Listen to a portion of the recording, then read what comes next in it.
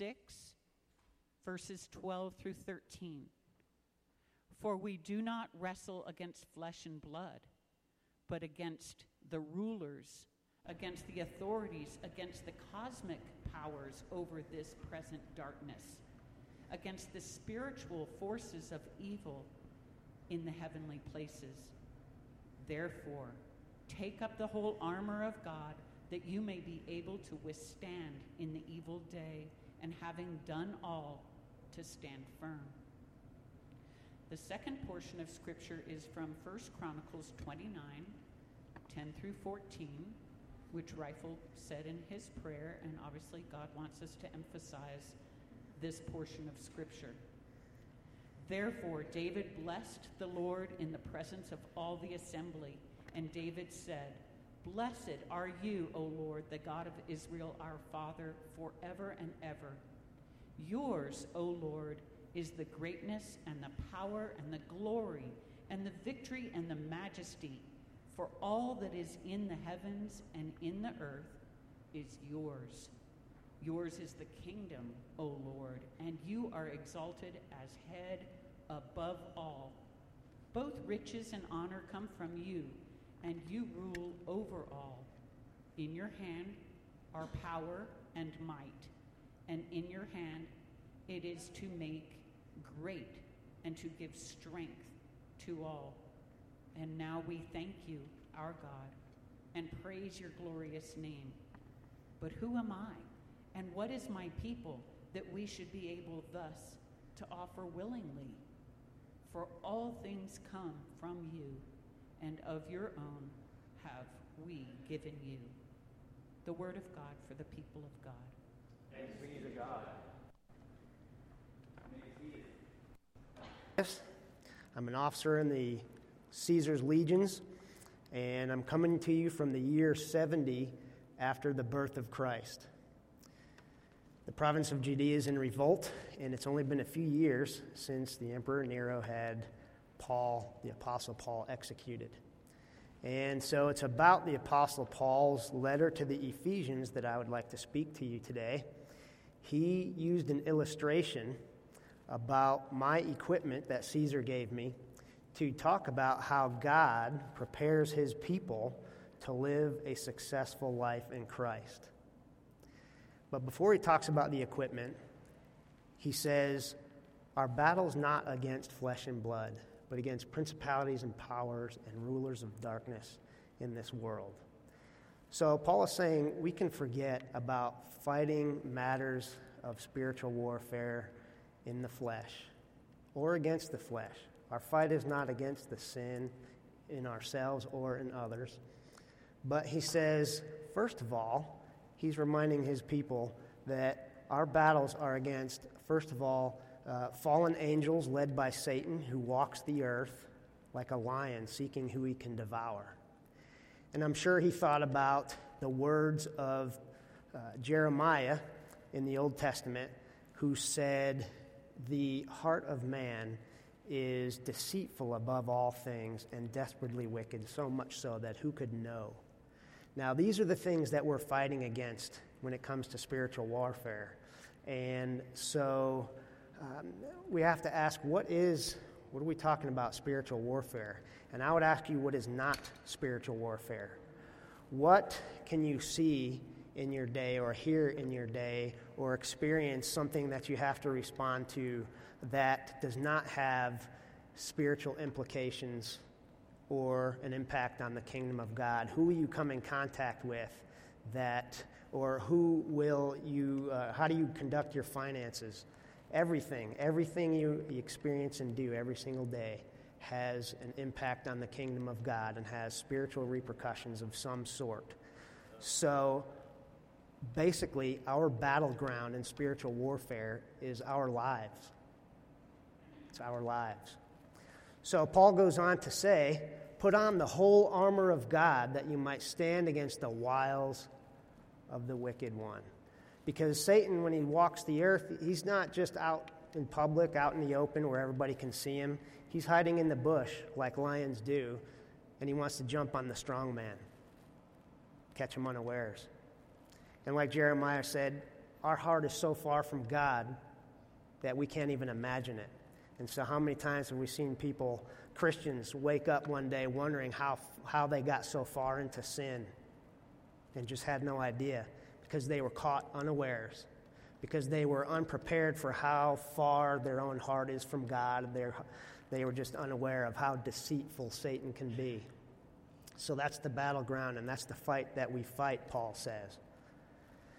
But he goes on to say, put on the armor of God, and that you will be able to stand in the day, that day that you're fighting that spiritual battle. Now he goes on to say, first of all, put on the belt of truthfulness. Now, he's using my equipment as an illustration. And you'll notice that I have a bunch of belts that I'm wearing. And these belts are important because they hold the armor together and they hold my weapons in place. And so without this system of belts that I'm wearing, the rest of my entire set of equipment is absolutely useless. It cannot function properly without the system of belts that I'm wearing. And Paul is saying truthfulness is just the same. So truthfulness, we're talking about integrity and honesty and ethics and character. But we have no ethics and honor and character and integrity to offer of any use in spiritual battles, do we? It's the integrity that Christ emulated. It's the morals and ethics that Christ emulated perfectly as a human being that we need to emulate that will be our foundation in spiritual warfare that allows us to be able to successfully use the breastplate of righteousness or the sword of the Spirit, that's the Word of God. So it's important that we recognize what kind of ethics and morals did Jesus live perfectly in his life and emulate those so that we can use the rest of the equipment that God has for us. Does that make sense? So if you want to share the gospel with somebody who just heard you lie, your sharing the gospel is not going to be very effective. So we need to be emulating this part of the life of Christ, his ethics, his integrity, and his morals. But he goes on to say that we should put on the breastplate of righteousness. And so again, he's using my armor as an illustration of how God equips his people. Now you'll notice my armor is it's designed to be pretty effective against all of the weapons that I might come across in the field of battle as a soldier in Caesar's legion. And as effective as it is, Paul is saying this is just how the righteousness of Christ works. Because when he says righteousness, again, we have no righteousness to offer spiritual warfare. But it's the righteousness of Christ. It's his perfect holiness and character that will help us to be successful, to guard our hearts in spiritual warfare.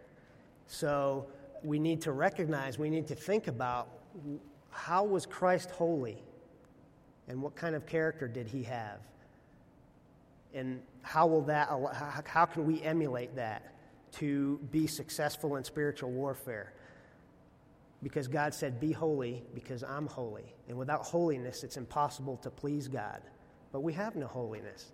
So all we can do is think about the holiness of Jesus Christ and emulate that in our lives to protect our hearts in spiritual warfare. He goes on to say, have your feet shod with the preparation of the gospel. Now, why in the world would he be talking about my army boots? Believe it or not, my boots that look like sandals are a piece of very important technology of the time, which I come from in 70 A.D. They offer very good support. They're very strong and sturdy, and they have steel cleats underneath them. And so they're actually very effective at giving me a very strong and firm foundation as I'm conducting myself on the battlefield. There's no slipping and falling. There's nothing but sure footing at a time when most of my enemies are fighting barefooted. So it's an excellent foundation with which to fight. And Paul is saying somehow the preparation of the gospel is that kind of sure footing in our spiritual warfare. But it's not just the gospel, he said, it's the preparation of the gospel. It's our foreknowledge of it. It's our ability to understand it through the Holy Spirit that will help us and give us firm foundation in spiritual warfare. And so we have to ask ourselves then, how firmly are we founded in the gospel of Christ in our lives? Is it our firm foundation on which we depend, or do we need to work on that some? Now he goes on to say that we should take the shield of faith, that we can quench the fiery darts of the wicked one. Now, you'll see my shield. This is not something that I hide behind when I'm on the battlefield fighting against the Germanic tribes or the Scottish Picts. This shield is used as an offensive weapon. We need to make sure we understand that. When I'm facing an enemy, I'm going to use my shield to push forward and knock that enemy off balance. And as I'm pushing forward, I'm taking a step. So as I'm taking a step, I'm taking ground on the battlefield, and I'm knocking the enemy off balance and then thrust with my sword. And I'll push again and I'm off balance with my sword. And so it's my shield that is actually allowing me to gain ground on the battlefield. Again, this is not something I hide behind. Romans don't hide behind their shields. It's not how we operate. Paul is saying that's how faith works. Faith is not something that God's people hide behind. It's something that they use through the Holy Spirit in Christ to take ground for the kingdom. That's what faith is for. That's the way the shield is used. But he says it'll quench the fiery darts of the wicked one too. That's important because you'll notice my shield is covered in leather. And before I go into battle, I wet that leather because I know for some reason all my enemies don't like to just shoot arrows at me. They like to shoot flaming arrows at me. Now everybody knows a flaming arrow is no more dangerous than an arrow that's not lit on fire. It's psychological warfare because they know it's human nature to be disoriented or startled or concerned when we physically get too close to fire unexpectedly. But when they shoot those flaming arrows at me, my shield with the wet leather quenches that fire, and it just suddenly becomes a normal arrow again. No big deal. And so the psychological warfare that Satan uses against God's people is completely nullified through our faith, just like the shield quenches the arrows that the enemy shoots at me. And so that's all it is. Paul is saying it's psychological warfare. It's the wiles of the wicked one. And if by employing faith in Christ, not faith in our own ability, not faith in our own strength, but faith in Christ is what allows us to recognize the psychological warfare of the wicked one. That's all he's really got against his people, is psychological warfare. So recognize how faith in Christ will have that effect in your life. He goes on to talk about the helmet of salvation. You'll notice my helmet is very well prepared to deal with blows from any angle. Historically, Roman soldiers are about my height, which means they're shorter than most of the other people that we come into contact with to fight against on the battlefield.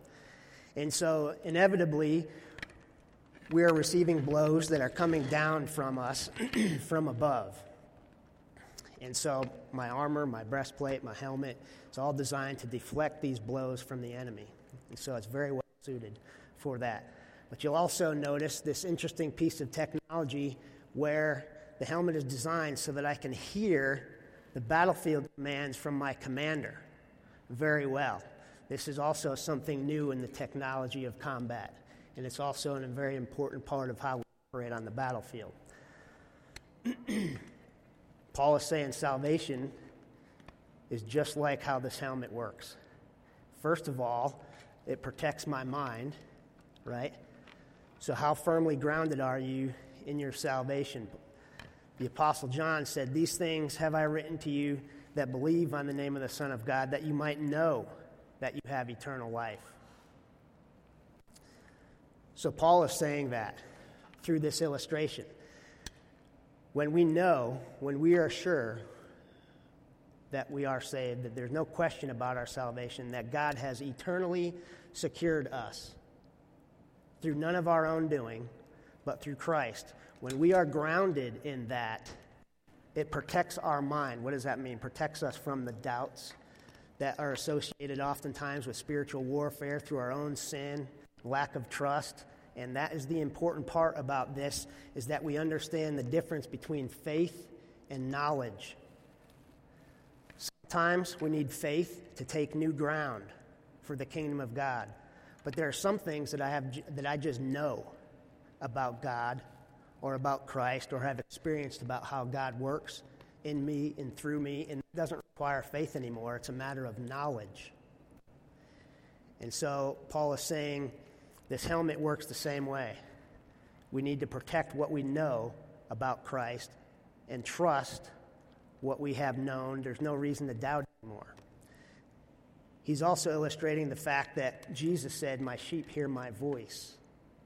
Because the way this helmet works, to be designed to hear the battlefield commands of my commander, it's important that we only through our salvation in Christ and receiving the Spirit of God can we hear the voice of our commander, our shepherd.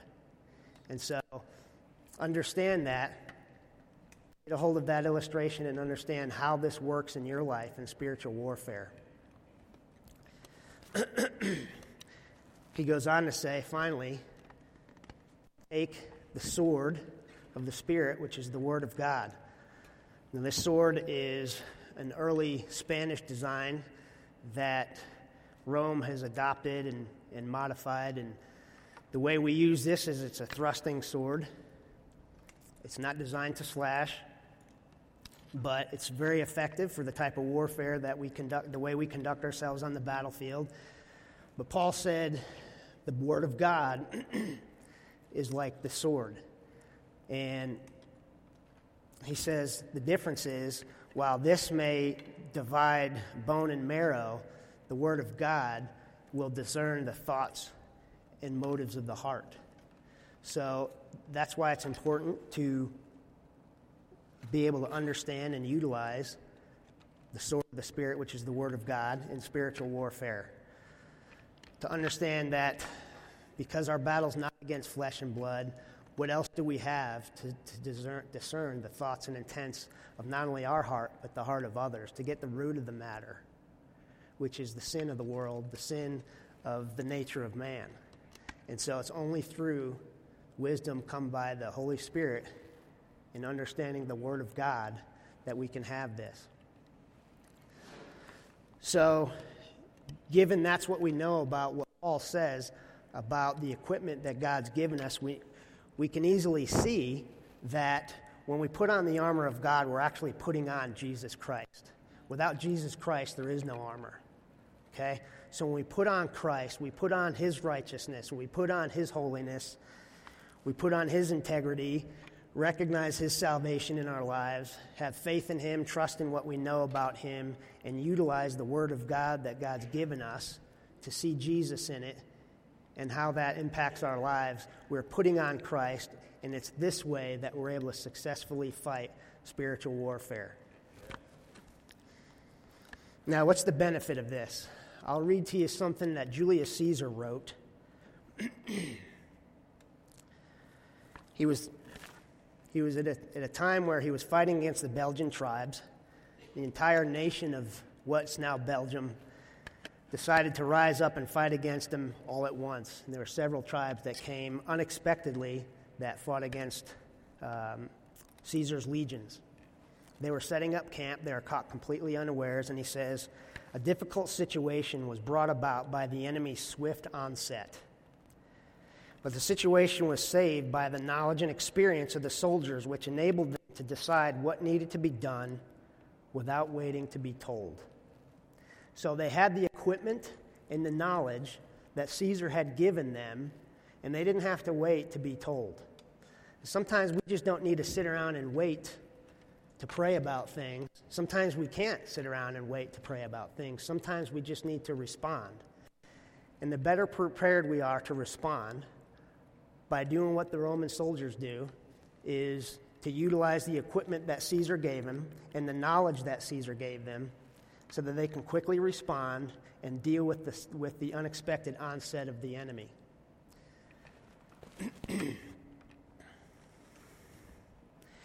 In the same way, Timothy says, study to show yourself approved, a workman that need not be ashamed. And so perhaps we do the same thing. That's how we equip ourselves, is to do that what Timothy said, is to be prepared and deal with that swift onset of the enemy. I thank you for your attention, and God bless.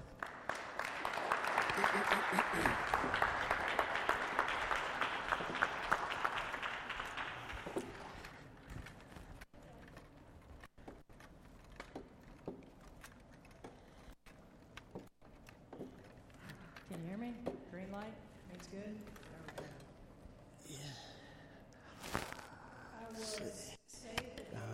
Let's see. Let me get the helmet off, and then you can unmic me. I'm going to turn that mic on. If you question that, you know you're looking at grace. I want to fast forward 28 years.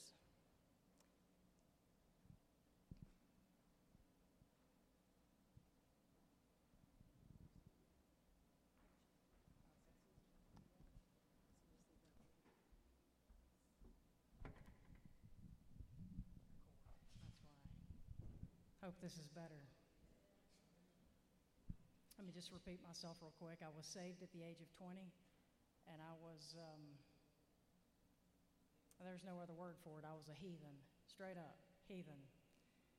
I want to fast forward in my story 28 years. Marty and I have been married. We were Christians before we got married. It's August of 2019. I'm frustrated on every side. I can tell for the last year, maybe year and a half, something's going on.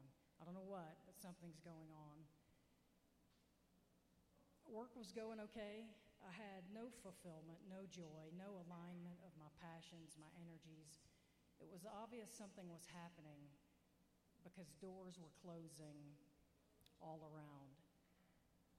September of 2019, I had this startling realization that God was silent, stone cold, silent. His presence was not palpable, as though he just completely removed himself from the equation of my life. And I had this feeling that I was to leave federal service. I was very proud to be a civil servant, and this was not sitting well with me.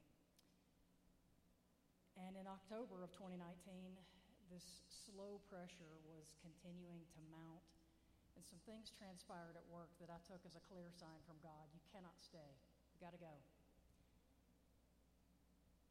All doors were closed except one. It was not a door that was appealing to me. It was not a door I was interested in, but I knew that I could not stay. So I tendered my resignation. Between August and October of 2019, the spiritual warfare that I was dealing with was, at that point, the most intense that I had ever dealt with. There was one little problem. I didn't know I was dealing with spiritual warfare. I just knew something was going sideways hard. Let me give you a little context. I was a GS-14. That's equivalent to about a lieutenant colonel. I managed a $75 million budget. I had a fancy title, lots of responsibility and authority, had a corner office, superb health care, prestige. I was in possession of a bachelor, a master's degree. I had professional certificates from Case Western Reserve University and Harvard Business School. And I knew the Lord was saying, lay it down. He didn't shake it from my hand. He wanted a willing sacrifice. it was on me to lay it down. And I'm evaluating this, and I'm thinking about it, and I'm in mourning. I'm grieving what he's asking me to lay down. He did not consult me. He didn't ask my thoughts on the matter. Of course, I couldn't comprehend. What is this? I remember saying at one point, what am I, Abraham? Am I supposed to just leave and go find some mountain somewhere? Really? This was the first introduction to a quote from Alan Redpath that I believe the Lord brought to my hearing. Alan Redpath has long since been in heaven. He was the president of Moody Bible College. And here's what Alan Redpath said. When God wants to do the impossible, he takes someone impossible and crushes them. And I'm thinking, what?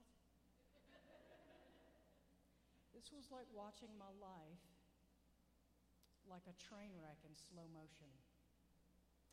And the silence of God was deafening. November 2019, I left federal service for a job in retail. It was the one door that was open. Mike, I don't see you. No disrespect to retail. That just was not in my plan. The work was to be organizational development in nature. They wanted to grow, but they didn't know how. I was not excited.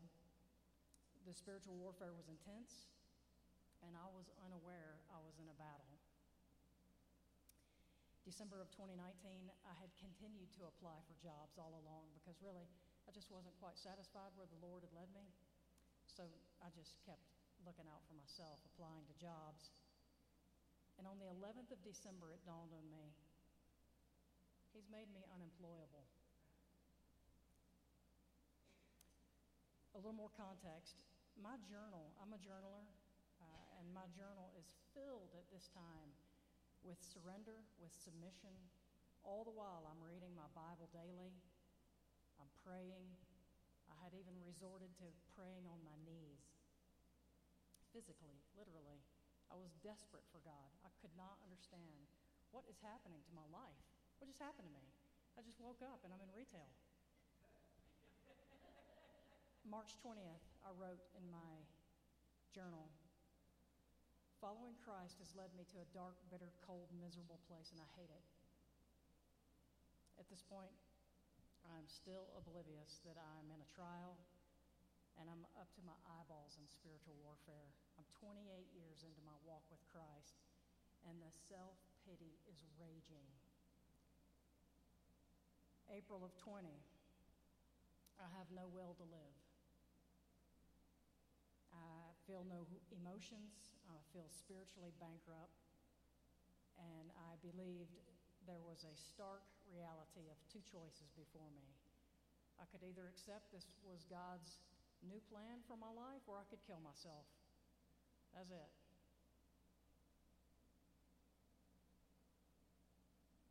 Silence. God was silent.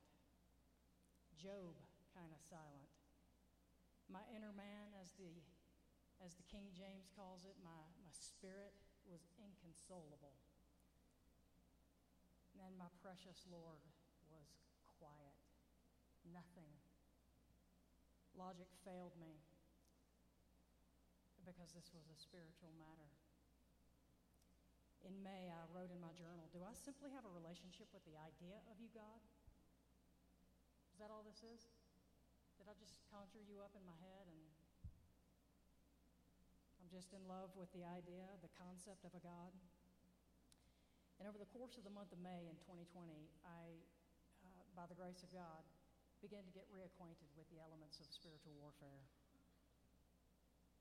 I'm back in Ephesians 6, and I'm reading up on, how does this work again? June 7th, 2020, I wrote in my journal, the Word is the point from which I cannot fall back, or all hope is lost. I must cling to what God says, not how I feel. A.W. Tozer said, "I doubt if God can truly use a man he has not hurt." And I knew that I didn't know what God was doing, but he was hurting me. So, Proverbs 3:5, trust in the Lord with all your heart. It's not easy. June 13th, 2020, I wrote in my journal, the imagination to dream of victory in Jesus is a painful risk. Help me to risk anyway. So I had given up. I'd given up my career. I'd given up this idea that I'm going to get to return to federal service. It was like, well, it was my Isaac. That's what it was. I had surrendered my Isaac. And frankly, I was a little offended that God had the audacity to ask me for my Isaac, if I'm honest.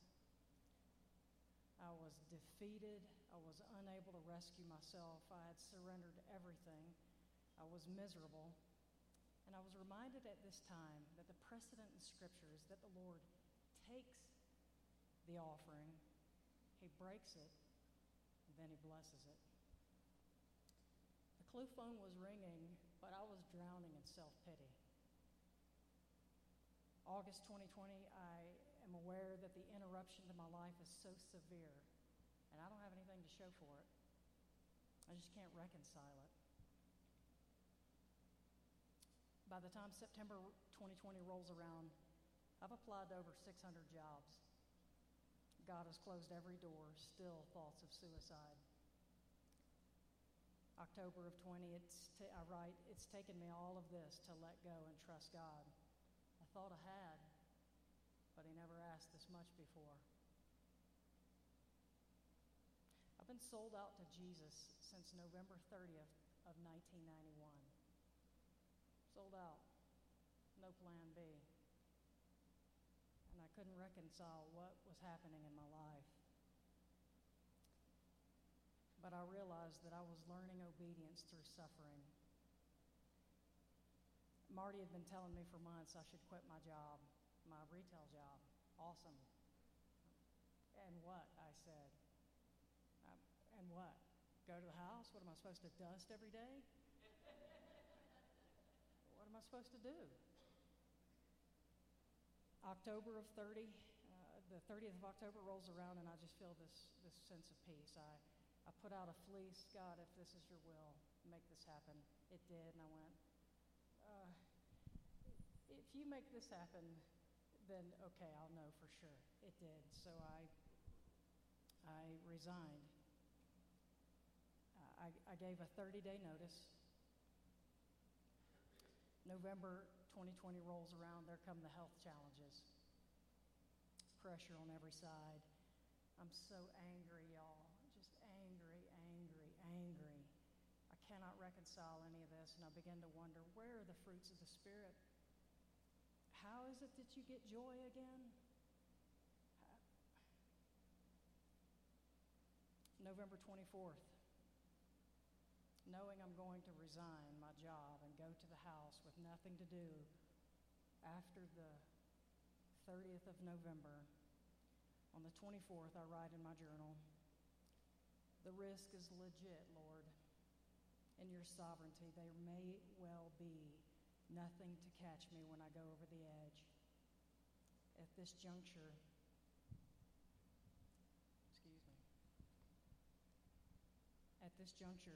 I have nothing to lose because I don't value anything on this mountain. So December 1st rolls around and I'm professionally bankrupt. I'm in total submission. I'm in honest surrender. I'm crushed in spirit, and I'm so angry.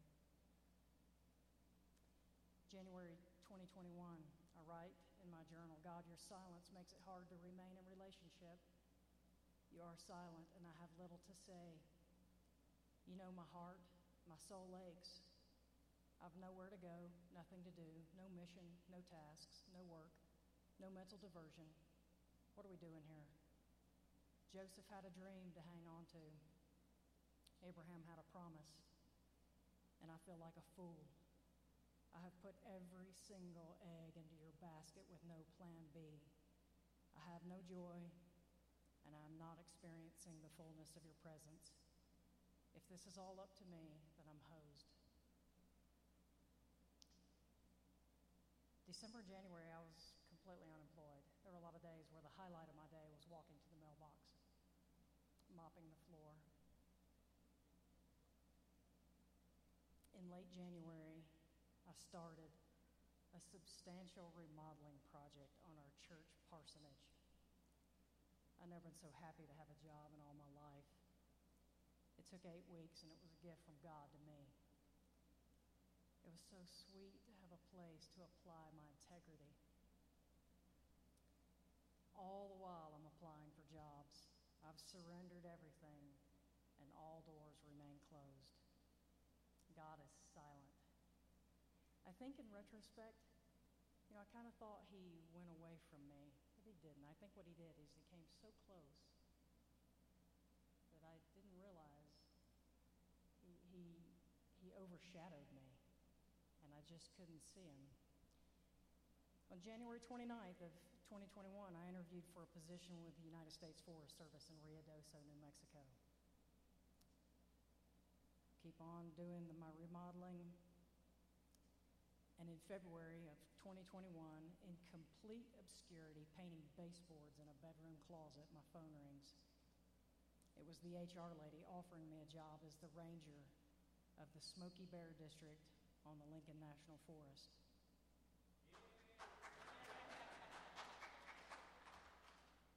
I found the news totally unremarkable. But I set down my paintbrush, I got on my knees, and I worshiped. I thanked God, but in my heart I was not happy. This job was not commensurate with what I'd surrendered. But he reminded me, blessed is he who is not offended by God. And I accepted the position. Housing was a challenge, as you can imagine. There were 3 separate occasions where we thought we'll have to forfeit the job because we can't find a place to live. And the place we found was not exactly livable. But lucky for me, the Lord had just knocked off all the dust of my remodeling skills, and we've got a real pleasant place today. Let me conclude with this. Between December of 2020 and March of 21, my 2 greatest fears came to pass. One was that I would have a medical emergency without insurance.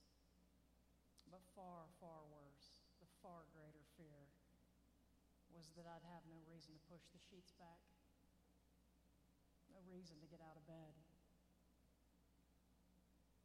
Here's what I've learned. I have a new definition of success, and my job is not part of that equation.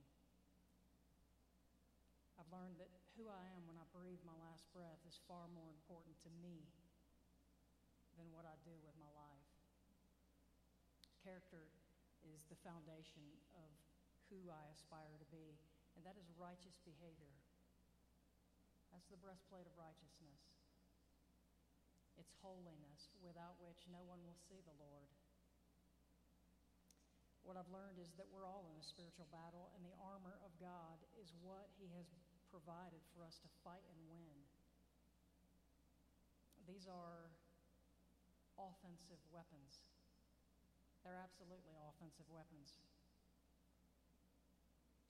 It was during this time that I was reminded, as I mentioned, of the elements of spiritual warfare and how does this work? How do I do this, God? I was so broken inside. I only know to relate it to something I've heard. Stroke victims, when they have to learn to swallow again, learn to walk again, that's how broken I felt. And I was reintroduced to these elements of spiritual warfare. This is a little thing I have put in my purse, my pocket through the years. I got this probably in 1991. It's scripture memory verses, and it's from the Navigators anyway. Scripture memorization. I'm going through my days in agony. Cannot reconcile any of this, and I just thought, well, let me memorize some scriptures. Let me count on what's above. Let me focus on what's above, because what's down here is just not worth looking at. I'm singing songs. I'm a reader. I do a lot of audiobooks. I enjoy music. Most of the time when we're singing, I'm sitting quietly, because if I open my mouth, I'm just going to bawl cry, like a bawl face crying. I'm overwhelmed by the words of the songs that we sing. But I started singing, y'all. I mean, at first, Jesus Loves Me was about the only song that would come to my mind, but it was enough. And I'm remembering all these little things and little songs. It was enough to help me go on, breathe your next breath, hold on to Jesus in faith for the next 15 minutes. And when that voice came and said, you ought to just kill yourself, look at you, you're pathetic, you've got nothing to live for. I'm like, well, Philippians 2, 3, and 4 says,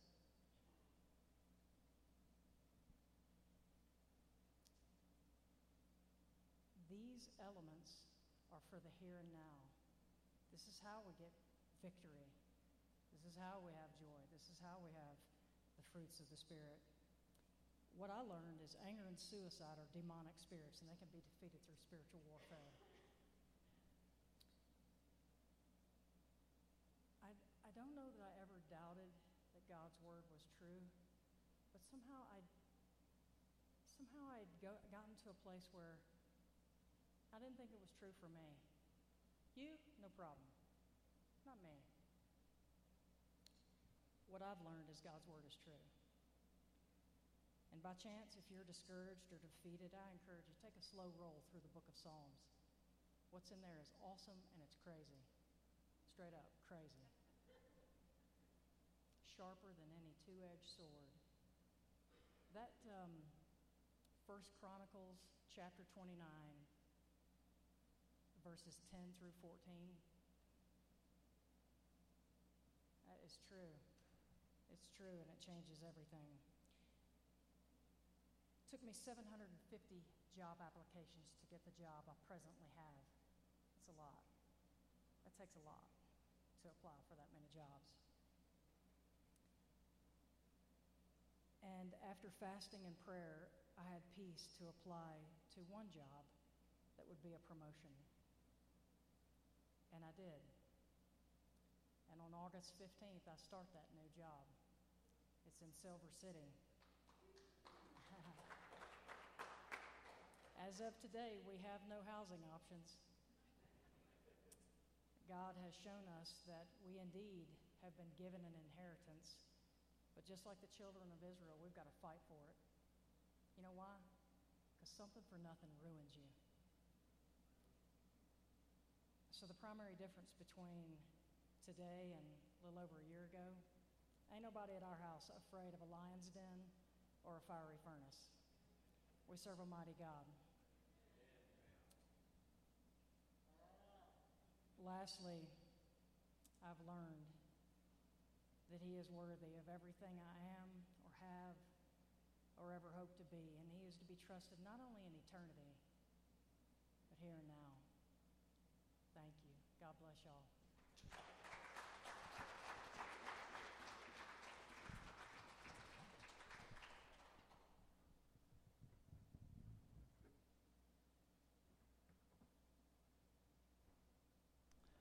Thank you very much, Marty and Camille. That was really good.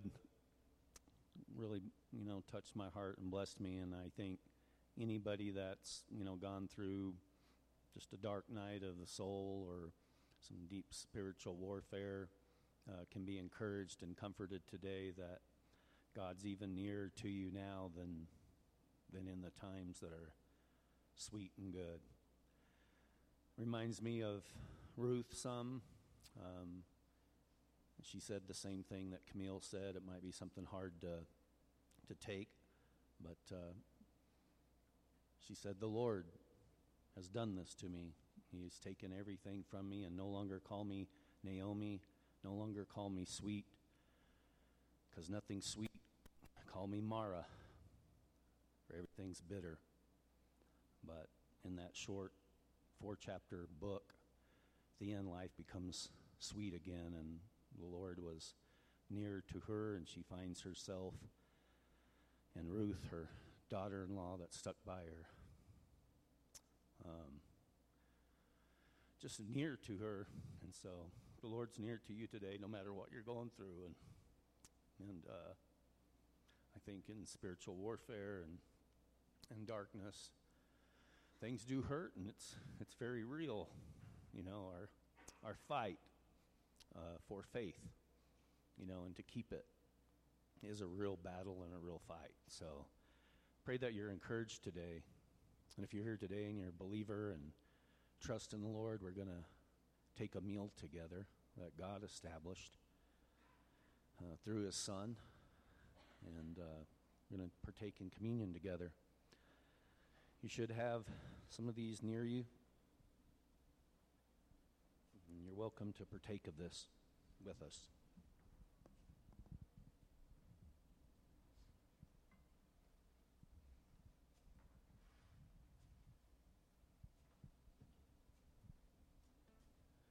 In the great writings of the prophet Isaiah, Isaiah said the same things about the Lord our God to Jesus.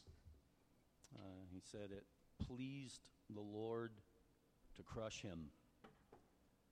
It's another hard thing to swallow, but it pleased the Father to crush the Son on our behalf.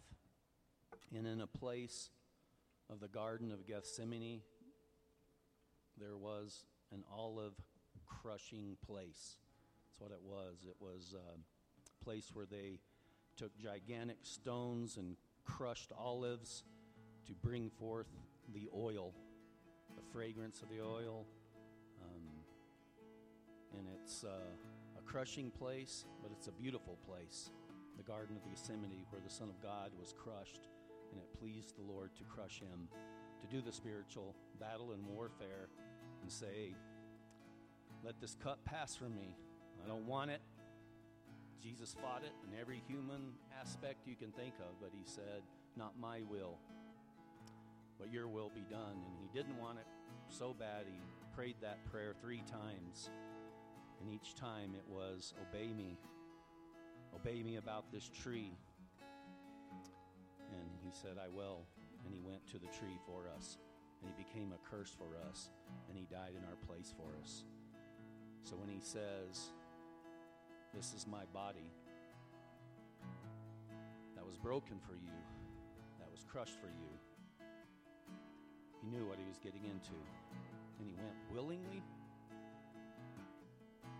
And it says, for the joy set before him, he endured the cross. So we have a mighty Savior. And he was broken for us.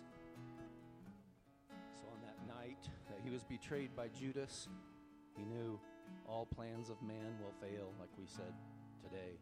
But God's plan will always endure. Wasn't rattled, wasn't shaken. He took bread while Judas was betraying him, and he knew it. And he gave thanks to the Father.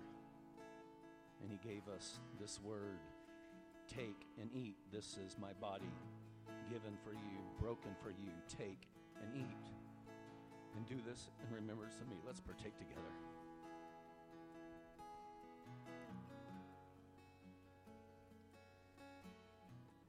We thank you, Most High God, that out of your great love, you crushed your only begotten Son. We thank you, Jesus, for your willing obedience to submit to the Father's plan fully, perfectly, and completely on our behalf.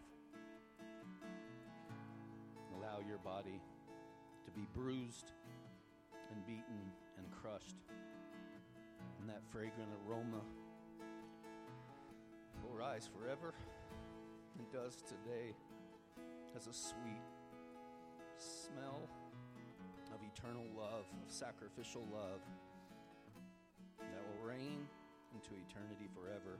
We will praise you and we glorify you today, and we will forevermore. We thank you for your broken body. In like manner, he took the cup and he said, this is the cup of the new covenant. The new covenant will rest in my blood. We sang multiple songs about the blood ashamed of the blood. We're not ashamed of blood sacrifice. That's what was required. And you paid the price, not in silver or gold, but in precious blood. And you took the cup and you said, this is the blood. It's the new covenant in my blood. Take and drink of it, for when you do this in remembrance of me, for the remission of all your sins. And we thank you for this cup. Let us partake together.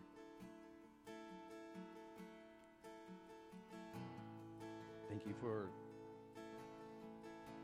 the gift of your Son, God. You're a great Father, full of love and truth and justice. We praise you and we honor you. We give glory to you. We thank you, Jesus, for going to that tree, being nailed to it, becoming a curse for us, that we might receive the blessing of fellowship with you, with God the Father, God the Son, and God the Holy Spirit. We just praise you and we thank you. And may you stir our hearts to worship you anew and afresh right now, maybe like we never have before. Make your Son real to us, Lord. In Jesus' name we ask. Amen.